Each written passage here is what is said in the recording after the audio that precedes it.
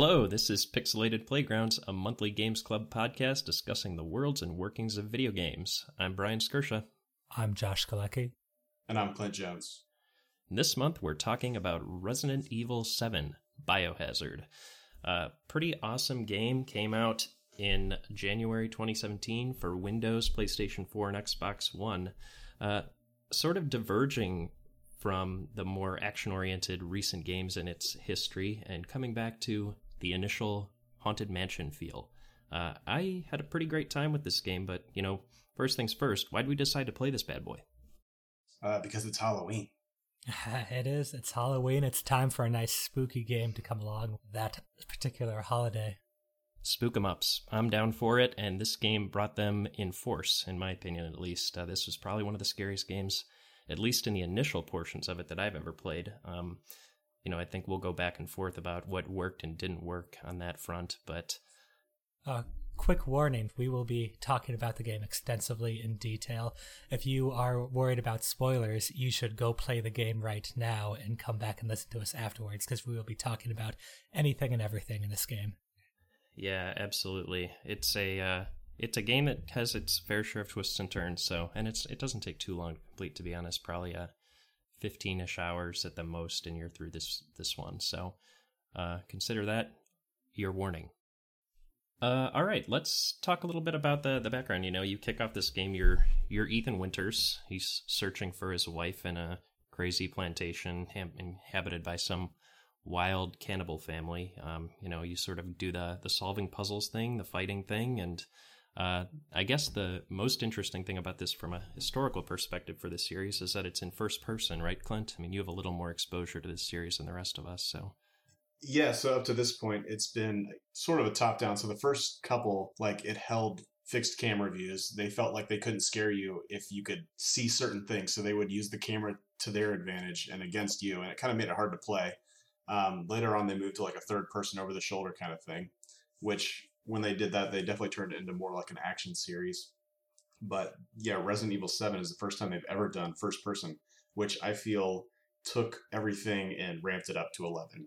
Nothing is more frightening than when it feels like it's you. Not only is it first person, but you can see your limbs, which becomes a real big problem later, especially when you start losing them. Yeah. And then also, I really like how it looked film grain, like it was almost like somebody was wearing a GoPro.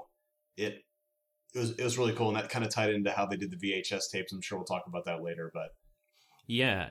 That is interesting how they decide to deliver some of this story through found footage, basically leaning into that horror movie trope of the, Blair Witch Project found footage type thing, which I found pretty cool and gave, it was fun to do those areas once and then walk through them again and see how things had changed. Mm-hmm. Yeah. And I also thought it was just a real cool conceit for how to give away past information without taking control away from the player. So when you take control away, especially in a horror game, you're almost giving them a reprieve. You're letting them rest a minute and see something. They don't ever let you do that here. It's just constant. You're always in danger. They don't let you ever kind of take the breaks.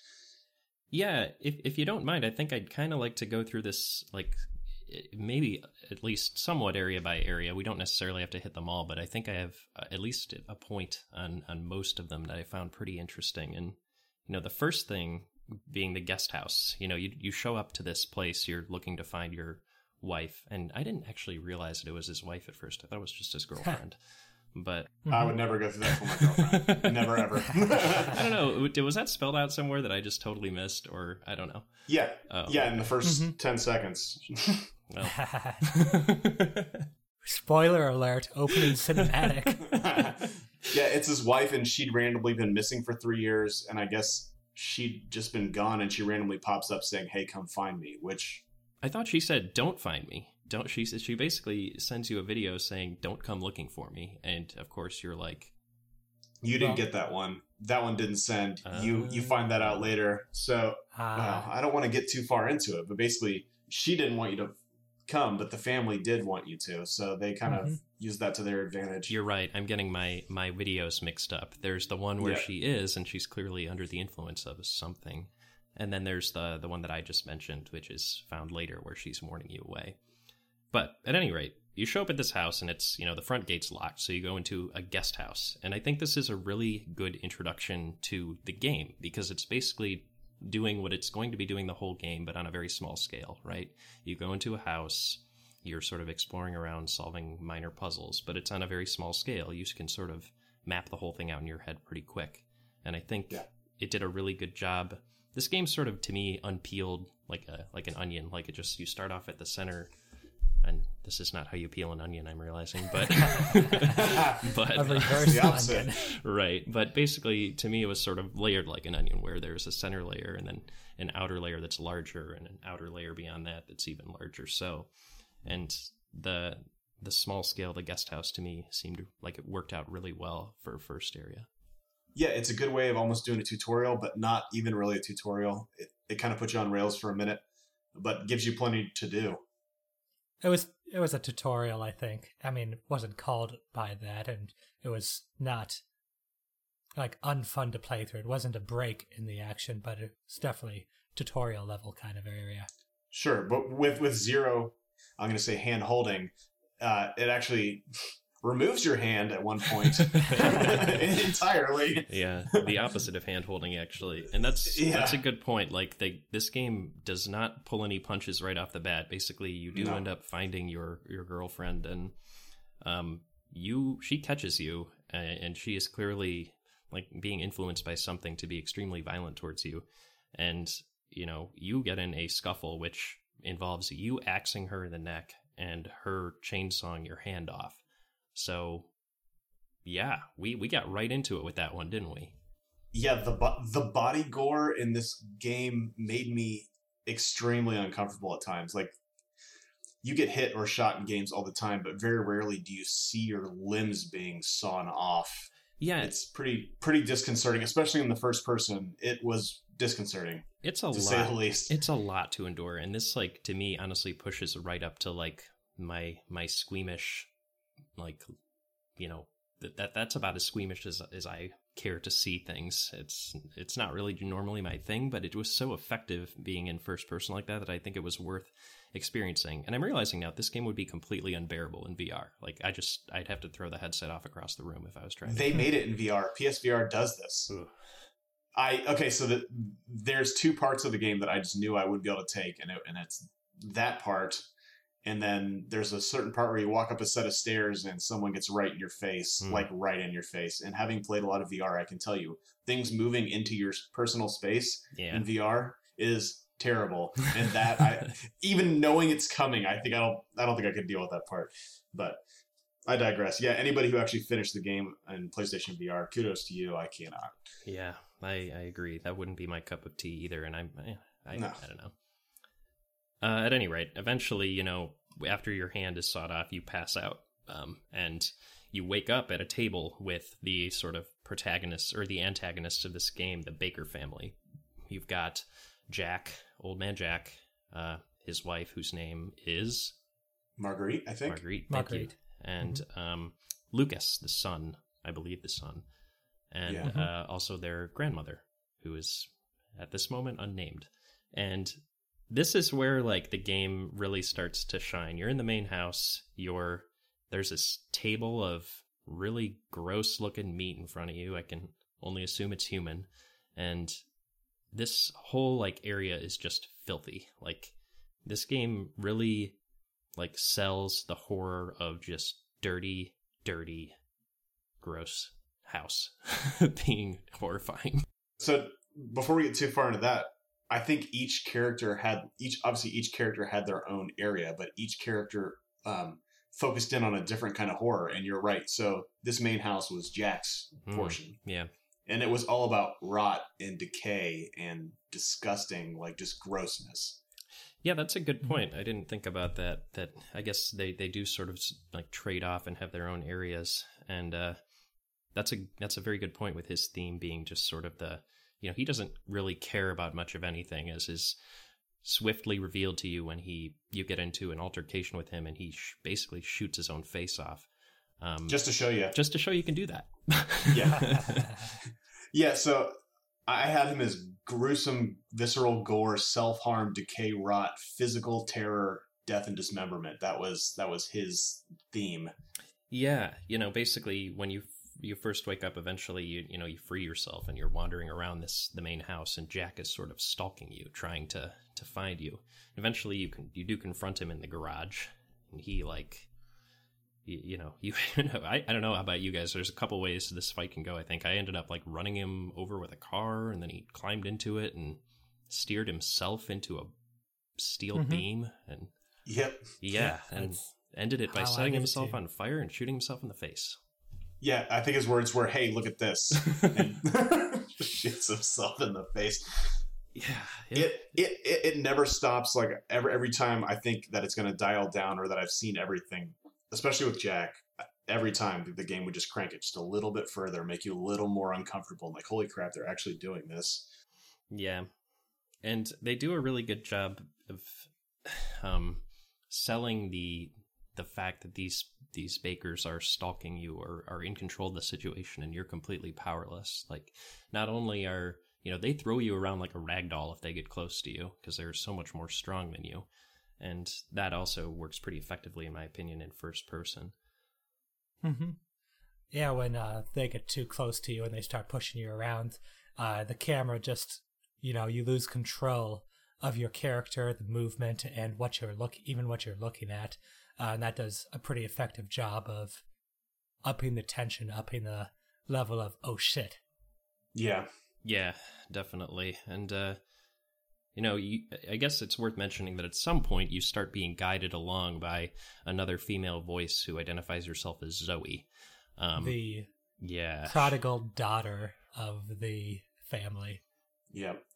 So the cool thing, after that altercation that you were just talking about, you kind of go into a main hall, and I think this is kind of where the game nods back to previous iterations, especially like the first. So you walk into that giant room where there's different keys on all the different doors and a bunch of puzzles everywhere. That, to me, felt exactly like Resident Evil 1, and I think that's what they were trying to portray there. And I think that was probably one of my favorite parts of the game. It felt really familiar, but really fresh. I really liked what they did with it. Yeah. And then again, you have these enemies that you can kill, but several that you literally can do absolutely nothing about, and it keeps the terror going, because like, no matter how much you throw at it, you've just got to run. Yeah, that's a good point. This is where the game starts sort of throwing molded, is what they're called, I guess, eventually at you, which are these sort of black mold zombies, and they're sort of part of the infestation that's taken hold of this house and its inhabitants. And yeah, they're sort of the generic mobs of this game, and they're scary, yeah, and especially at the beginning where you're underpowered with just your pistol, or God forbid, just your pocket knife. They're enough to sort of put you on edge. But later on, these guys become a little trivial, and I think that's going to get into what I think becomes a weakness of the third act of this game, but we'll save that for a little down the road. Gotcha. Yeah, I actually like that they had these characters in there that you could deal with, because I feel like having these bakers that you literally can't do anything about, they're basically the bosses, unkillable, would make you feel almost too powerless. They gave you something that you could fight against and at least chip away at a little bit, so you felt like you had some progress, or maybe you could make a difference. I liked how it played. Yeah, I think that's fair. So, eventually you do make your way through the house, and, Zoe continues to drive you along. And basically she somehow, and I'm still sort of as of yet unclear about this, she has figured out a way to, concoct a serum to take care of the infestation. And it involves you tracking down a couple items, a head and an arm from like an infected subject. And, once you initially emerge out of the main house, that's when you start to go on these little quests to collect the serum ingredient items. And the first one you seek out brings you in contact with Marguerite over in the old house, which is another separate building on the property. Yep. And so kind of how I was talking about the way Jack was, I kind of had Marguerite as like that. It was all insects, haunted house, almost like tainted religion, psychological horror kind of thing going on. Yeah, I thought the interesting thing about her, Marguerite's whole appearance was, very insect-based, obviously, and it to me spoke of like a meeting of the Western and Japanese styles of horror, right? Like she is a super Japanese horror looking character, like really intense body horror with a lot of like nature integrated with the weird, like, you know, stomach beehive going on that she had. Like, it is a disturbing image. And I think the place that this game in particular shines for me as a horror game is where it does do that blending of like Western horror and American Gothic type stuff with the more Japanese Resident Evil campy, crazy nature body horror. Yeah. I felt like it did a good job of blending it. So different people are scared of different things. And instead of having one theme throughout, it kind of like pulled at all the threads a little bit, said, oh, if that didn't do it for you, maybe this will get you. And maybe not this, maybe this will make you uncomfortable. And it kind of just goes through the whole gamut a little bit and it did it without feeling too ADD to me, which I thought was cool. I agree. It seemed like it transitioned pretty logically. And, you know, it's going to become clear later on, but that the first area, main house, and the whole Jack saga was definitely what worked most effectively for me. I think the game, you know, slowly but surely sort of trended downwards to, you know, the old house I thought was still pretty darn good. That, you know, after that, and I don't know if you had anybody had anything else on the old house, but you get to this testing area, which is sort of Lucas's area once you dispose of Marguerite. And the testing area, in my opinion, is where, you know, it's basically an escape room is what he sets up for you. And I don't know, it seemed a little contrived to me. For one, I think I got a bit of a glitch in here because the first time through, you know, he sets this trap for you and you're supposed to die by a fire made out of with the gasoline that leaks into the room. And I did die by that the first time through. I don't think you're supposed to die to it. But the second time through, I just bypassed that because I knew the tattoo code, so I didn't end up having to spill the gasoline all over the room. Oh no, that's exactly what you're supposed to do. You're supposed to see the other guy fail it in the tape, and then that's the whole conceit there. You watch Lucas's videotape that he's kept of him killing some guy in his escape room, and then that's how you know. Well, I ended up just watching a video of myself, so I guess that works out. I thought that was kind of cool, actually. I really like that. So again, it kind of ties into that whole. It's basically Saw. He's Jigsaw. Oh, that's a very good point. It is exactly like Saw. Yep. So they played into that whole popular horror theme as well. Huh. I think there's totally there's an industry out there where there's just games like this, virtual escape rooms, you know? Mm-hmm. And I think that is actually a genre of game now that I'm thinking about it. So, have you been to an actual one? No, but I want to. We should do one. Field trip, VGBC field trip. But yeah, at any rate, you know, finally you do escape the testing area that Lucas puts you through, and you end up at a boathouse where you finally make the serum, and you're asked to make a choice between Mia and Zoe. And I don't know if the game just didn't lay any track for why anyone would choose Zoe, but this seemed like the dumbest possible choice to give a player in the world to me. Like, who wouldn't choose Mia in this situation? If you do choose Zoe, the game is a little bit harder later on. There's an extra boss fight to do against Mia, and Zoe dies anyways, or appears to die. Well, that's because it's clearly the wrong choice, right? I mean, this is literally some crazy, possibly cannibal woman you just met in a swamp versus your wife. Okay, but to be fair, she's been nice to you the whole time, and Mia has tried to murder you and dismember you multiple times. Maybe we're just over Mia. maybe we're just coming at this from three dudes in long-term relationships. So, you know, that's another possibility, I suppose. But either way, I chose Mia. I don't know if you both did too. Did either of you not? I've tried it both ways, and you're right. It pretty much punishes you immediately with no. There was no point in picking Zoe. So I think they should have eliminated the choice. It really didn't add much to the game for me. I thought that was its weakest choice. Yeah, kind of like here's a significant choice you have that turns out not to be very significant. Yeah. They just railroad you back onto it afterwards. Yeah, it means absolutely nothing. And the dumb thing is when you pick Zoe dies, and then immediately the next part you wake up as Mia. Like, Mia is back in the game again. She's like, okay. It's the same exact thing that happens if you just pick Mia. Yeah, I was like, nice try, but we really thought you were going to pick Mia there. Yeah. Well, I don't know why you didn't. We forgot to write this part of the game. You're Mia. Actually, well, I think when she wakes up, she's like, how did this even happen? Like, that comes out of her mouth. And I'm like, it's a good question. None of us knows. Yeah, no, I agree. I mean, there's got to be something going through someone's head that would choose Zoe, but I can't really fathom it. Regardless, this is where the game started to kind of lose me. Like you know, Wes, you ride off on the boat with Mia. To me, this is kind of where the game should have ended. They instead tack on this portion with the ship, which does give you some background as to how this contamination initially came to the bayou along with Mia, which was good. It's nice to have that background. Anybody have anything to say on the ship? Because other than that, I think it was pretty boring.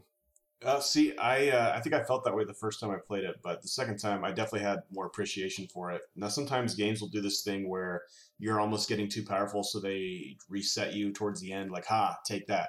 I felt like, especially with horror games, the more you progress, the more powerful you are, and the less you have to be afraid of, because you're competent. You can take care of threats and all that kind of thing. And we're just getting to that point with the main character, and then you start playing as Mia, and I don't know. They make you go through the power curve again. Correct. And it's much quicker this time. I felt it was effective. I liked how it added a couple more hours and it brought you back to... So it got you some explanation, but it also brought you back to 0 and you got to like ride that curve again. I want to push back on that because I think that basically what they did is they gave you a watered down version of the power curve, right? Like you're facing just generic enemies, not interesting. You go through the power curve more quickly, which is, fun and kind of interesting, but I've done this before.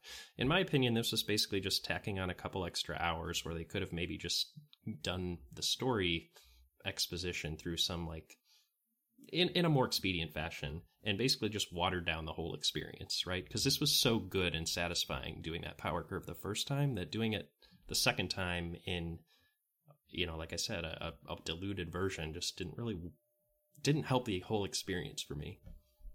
I kind of agree with that. I feel like if a game's going to make you go through the power curve, make you go through all that progression, to rob you of that at the end, just because it's like the developers giving up and saying, we need more hours here, and we can't think of anything interesting to do, so we're going to make a sequel inside the game.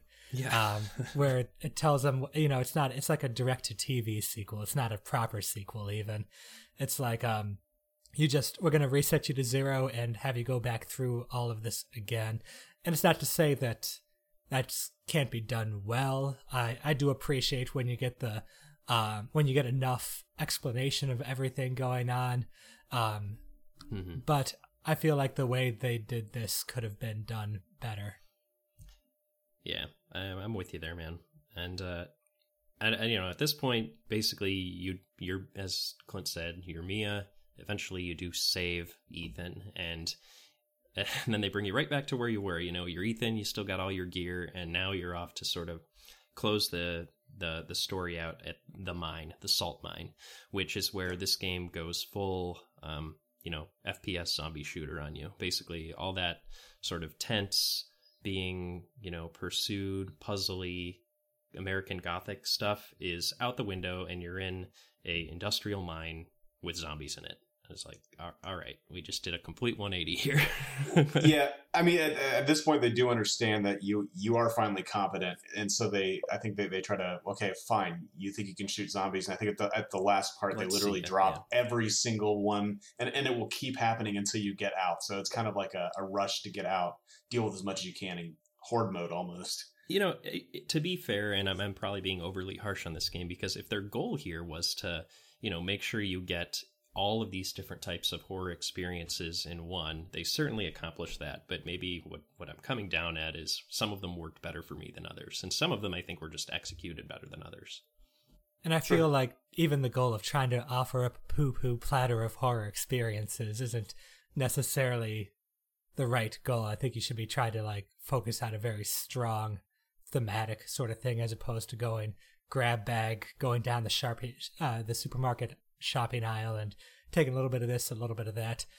It can be okay, it can be good, but I feel like adding something in for the sake of adding it in and collecting all the different horror experiences isn't necessarily wise choice. So I definitely agree with you, Josh. I'm always one to say lean into your strengths and try and minimize your your weaknesses. And it's clear what was stronger, what they were stronger at in this game, in my opinion, at least.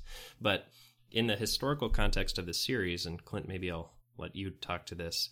Do you feel like, as a fan, I'm more of a fan of the series at least than Josh and I, that this was, warranted and good for how they handled it, or how they at least paid homage to the series as a whole?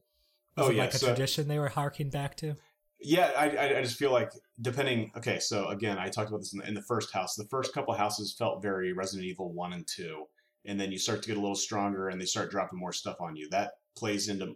So Resident Evil 4 was probably one of the most popular. I don't want to say it came out for GameCube. It's what saved that system, and it has been remade on every single system since. Like, that game has a huge following. Yeah, and that was very good. It's excellent, and it's very action oriented. I feel like if they didn't do that part at the salt mines, that's almost like forget you. Yeah. All these people that love Resident Evil, sorry, nothing for you here. So that may not have played well for you, but there are a ton of people that played this series that want that kind of experience. I feel like they did blend it pretty well. And yeah, you're right. When you just have complete ADD and you're picking a million things out because you don't know it works, that doesn't play well. But I think they picked a solid, three, like I said, they play into physical horror with Jack, psychological horror with Marguerite, and emotional horror with Lucas. And then they give you a little bit of action at the end for all the people that love, Resident Evil 4, 5, 6. All right. They kind of tie the whole thing together.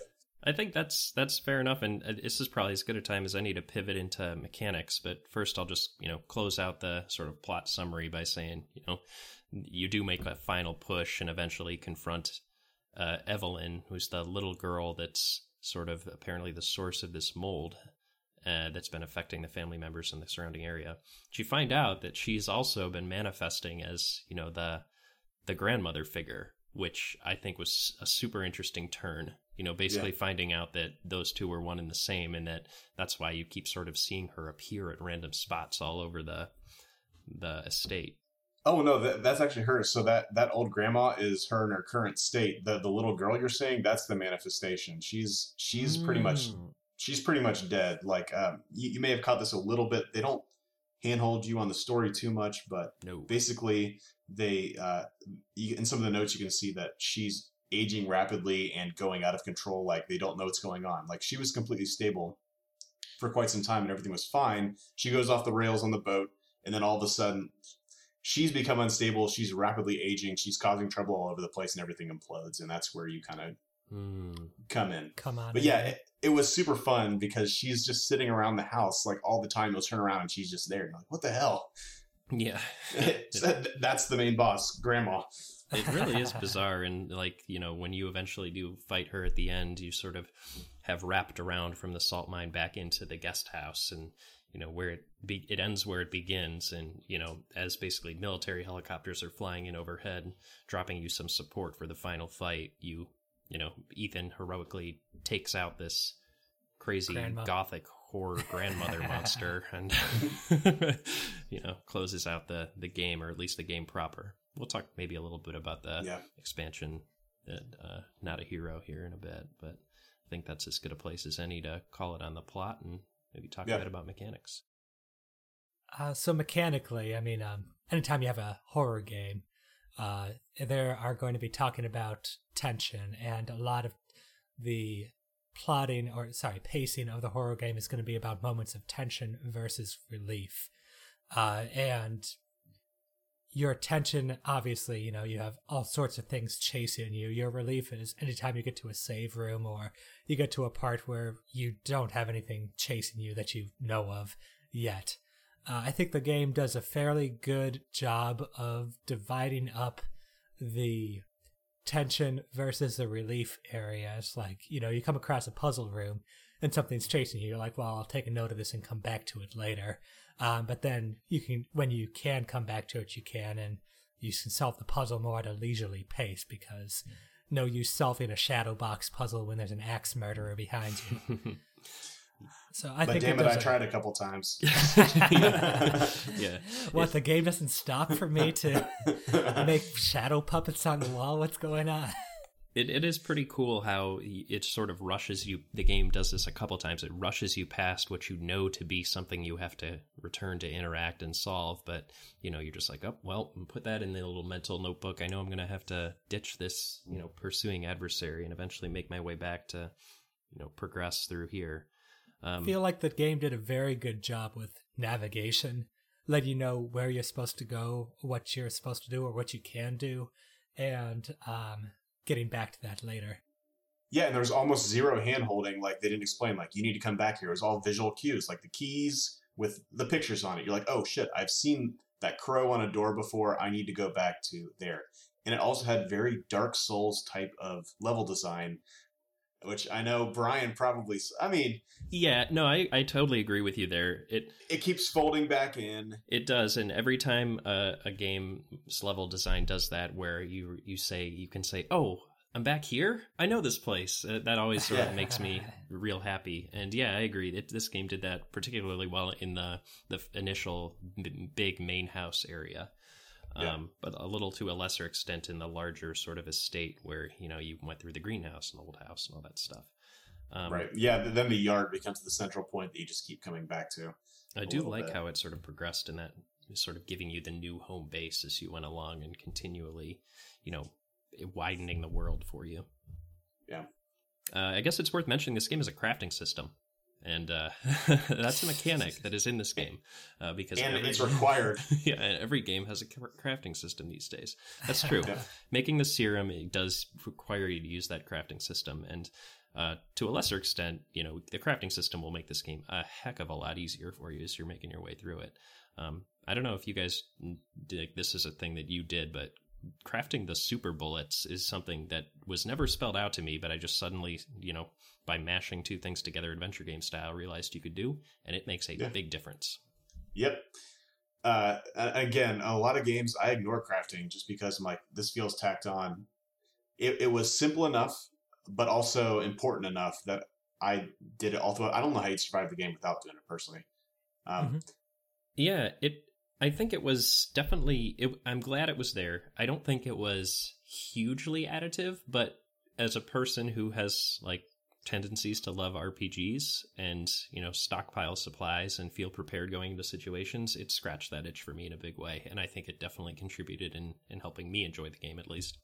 Yeah, I think it added a little bit to the terror, too. So you kind of have to make a choice. You get that fluid or whatever, and you find these other things. Well, the additives that can make whatever are a little more prevalent, but the chem fluid or whatever that you need to mix it with to make the item, that's a lot less available. So you have to really think, do I need bullets right now? Do I need explosives? And most of the time, you're right. Yeah, they don't even tell you what it's going to make. So it's a risk just doing it in the first place. So I think it adds a little bit more tension. And then you get to a later part, well, shoot, I way overdid it on one item and I really need the other one now. Now I just need to find a way to make it work. And it just, again, it adds to the tension and the terror a little bit. I think one of the traditional Resident Evil things is kind of like a horror through resource management or through limited resources. That's a good point. And they did a good job, I think, integrating that with the crafting system here where, like Clint says, you have to choose between getting super bullets or getting some more health or something like that. It's one of the ways that they take control away from the player, which is the difference between, say, a horror game and an action first-person shooter game is the different ways in which they limit the player. It's much more tense when you're fighting a zombie with 100 bullets versus you're fighting a zombie with 3 bullets. And you have to figure out how to manage your resources to do that. And I haven't played any of the other Resident Evils before. Scratch that. I played one of them for 5, maybe 15 minutes. But Clint, was that an accurate assessment of the previous games, you think? Yeah, especially in the first couple. Again, so Resident Evil, let's say 1 through 3, you were very limited. Yeah, you'd have a gun, but you've got like 3 bullets, and when you miss that first shot, you're just freaking out. You're like, should I run? Should I try to fight this? I don't even know if I can kill it now. Should I load a save? Yeah. Oh man, that's something that Resident Evil 1, I think even 2, punished you on big time that they don't even do anymore because it's too much. You'd have to find ink ribbons for your typewriter. So saves were they were just saves as were a resource too. Huh? Oh yeah, they were just as rare as bullets, if not more. So you really had to, there wasn't any like, okay, I'm going to do this quick thing, and then I'm going to save, and then I'll move on to the next thing, and then if I mess up, I can just go right back. No, it's like, it's been an hour since I've saved. Should I save now? I don't know. Interesting. It really pushed the limits. I'm kind of glad that went away. It definitely pushed the horror and the tension, but it kind of pulled back, especially when you had to redo long portions of the game. I'm on the fence as to whether I want to see that mechanic come back. I think someone out there has to make a game that uses that in a smart and interesting way, and then we'll play it, as long as it's short and not frustrating. How do you feel about Iron Man modes? Oh, like no saves, no deaths? I like roguelikes. I don't like Iron Man modes. I'll say I like roguelikes better than I like roguelites. And I've seen a lot more of the roguelites around lately, which I feel it's like you're not getting quite the same thing. Anyways, I feel like most people find it to be too punishing. I think that's... We do need to do a rogue-ish game at some point. We'll figure that one out down the line. All right. Sounds good. At any rate, I think now is as good a time as any, unless any final words on mechanics before we move on to maybe some thematic points. I had a question for you. We've done a number of horror games now, Soma, and I would say Subnautica as well. And huge difference between this one and that and those ones is that in this one you have a gun and you can shoot, well, not all the enemies, but a good number of the enemies you come across during the game. How does that make the game different, do you feel? I can take that first. In my opinion, the ability of the gun or the weapon, whatever you want to categorize it as, is that ability to push back. And while I think in some situations it undercuts the terror, I think they do a pretty good job in this game by not letting it do that. Basically, as soon as you confront your first major enemy, Jack, in this game, Resident Evil 7, you are shooting him with a gun, and he dies. And then 5 minutes later, you're confronting him again, and it is even more terrifying because you had previously thought you disposed of him. So to play into that, you literally get the gun, and you think, thank God, I can actually do something now. You're right. You shoot at Jack. It does nothing. You run him over with a car. It does nothing. He lights himself on fire. And then almost to laugh at you and say, this gun doesn't mean anything to me, he takes it from you and shoots his own head off. Says, deal with it. So I think Josh, to your question, I think normally it does undercut the horror of a game a lot, but it subverted the trope in this game, by the fact that the gun gives you power, that I think it was actually more effective for them to include the weapons in this game than it would have been for them to disinclude them. Okay, I agree with that. I think, listen to what you guys say. I'm with you on that. Yeah, I mean, talking about horror games in a, thematic way in general, like, I'm a scaredy cat. Normally this stuff doesn't really do it for me. Like, jump scares for their own sake don't really, make my socks go up and down. So... Like, were you wearing those socks? Yeah, no, I guess I played this game barefoot apparently because it really did work for me in this game. Like, maybe it was just like so well done and surprising, or maybe it was the fact that this game had pretty well written dialogue compared to some other horror games I've played. I think Soma was pretty well written, so maybe that's not fair. But this game didn't really run you through like sort of the trial and error, hardships of what Soma did. And it didn't annoy you with sort of the, rinse and repeat aspects of horror games that usually are what cause them to wear me down. And, after the initial scare, it's just kind of like, all right, what song and dance do I have to do to get to the next area? This game felt diegetic enough and all of that it kept it interesting for me. Yeah, I'd agree with that. Mm-hmm. Okay. Yeah. So, even though I'm not normally a horror guy, like, it worked out. Go ahead. I was going to say, it's not my theme either, usually, but actually, I'm not into horror movies, horror games. I think the only other horror series that I've ever really loved was Dead Space. I've never played any of those, but I'm interested. Oh, or Alien Isolation. That one holds a special place in my heart. That is very hard, and it's very frightening for a whole different reason. I've heard that's really good, but too long. Is that true?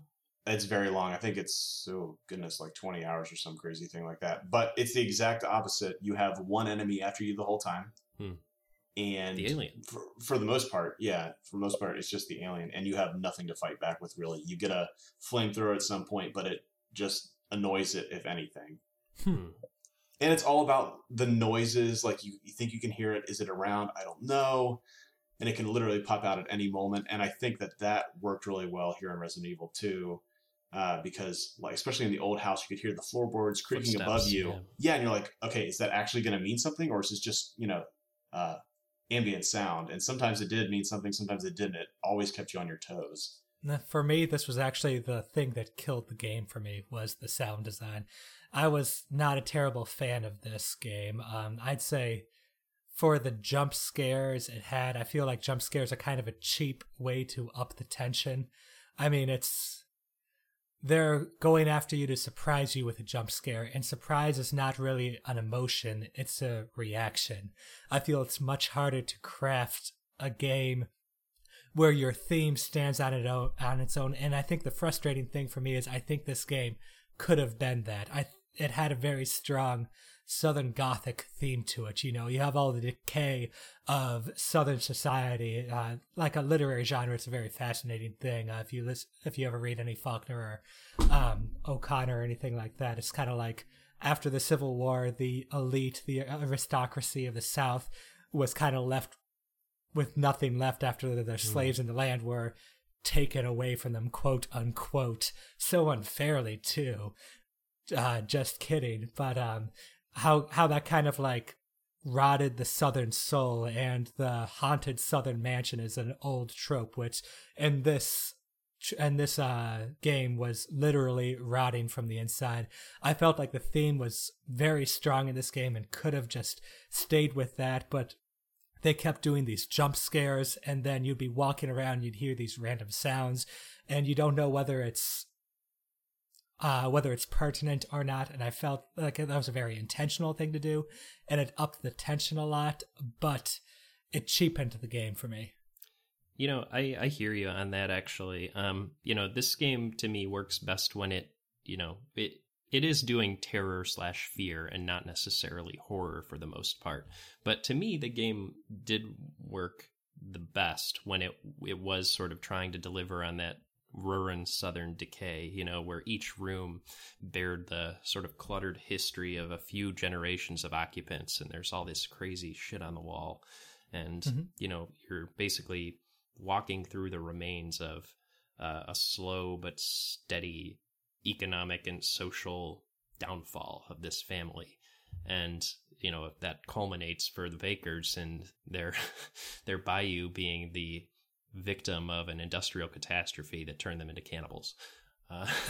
Maybe a little more dramatic than most downfalls of Southern aristocracies, but still an interesting point, and I'm glad you brought that up because it was kind of exactly what I had here in my thematic notes as well. But you're right that it didn't really lean into it all the way. It definitely leaned more into the tension and terror than it did the horror of that decay. That being said, the shitty evil corporation theme shines through once again, which is something we've seen in our last few games. I think we're going to just continually see that one. That's actually pretty much, if you could pick a main theme for the entire Resident Evil series, that is what it all is about. And it's all about that Umbrella Corp, which what made the ending interesting for me. Umbrella Corp is actually the company that's coming in to clean it up.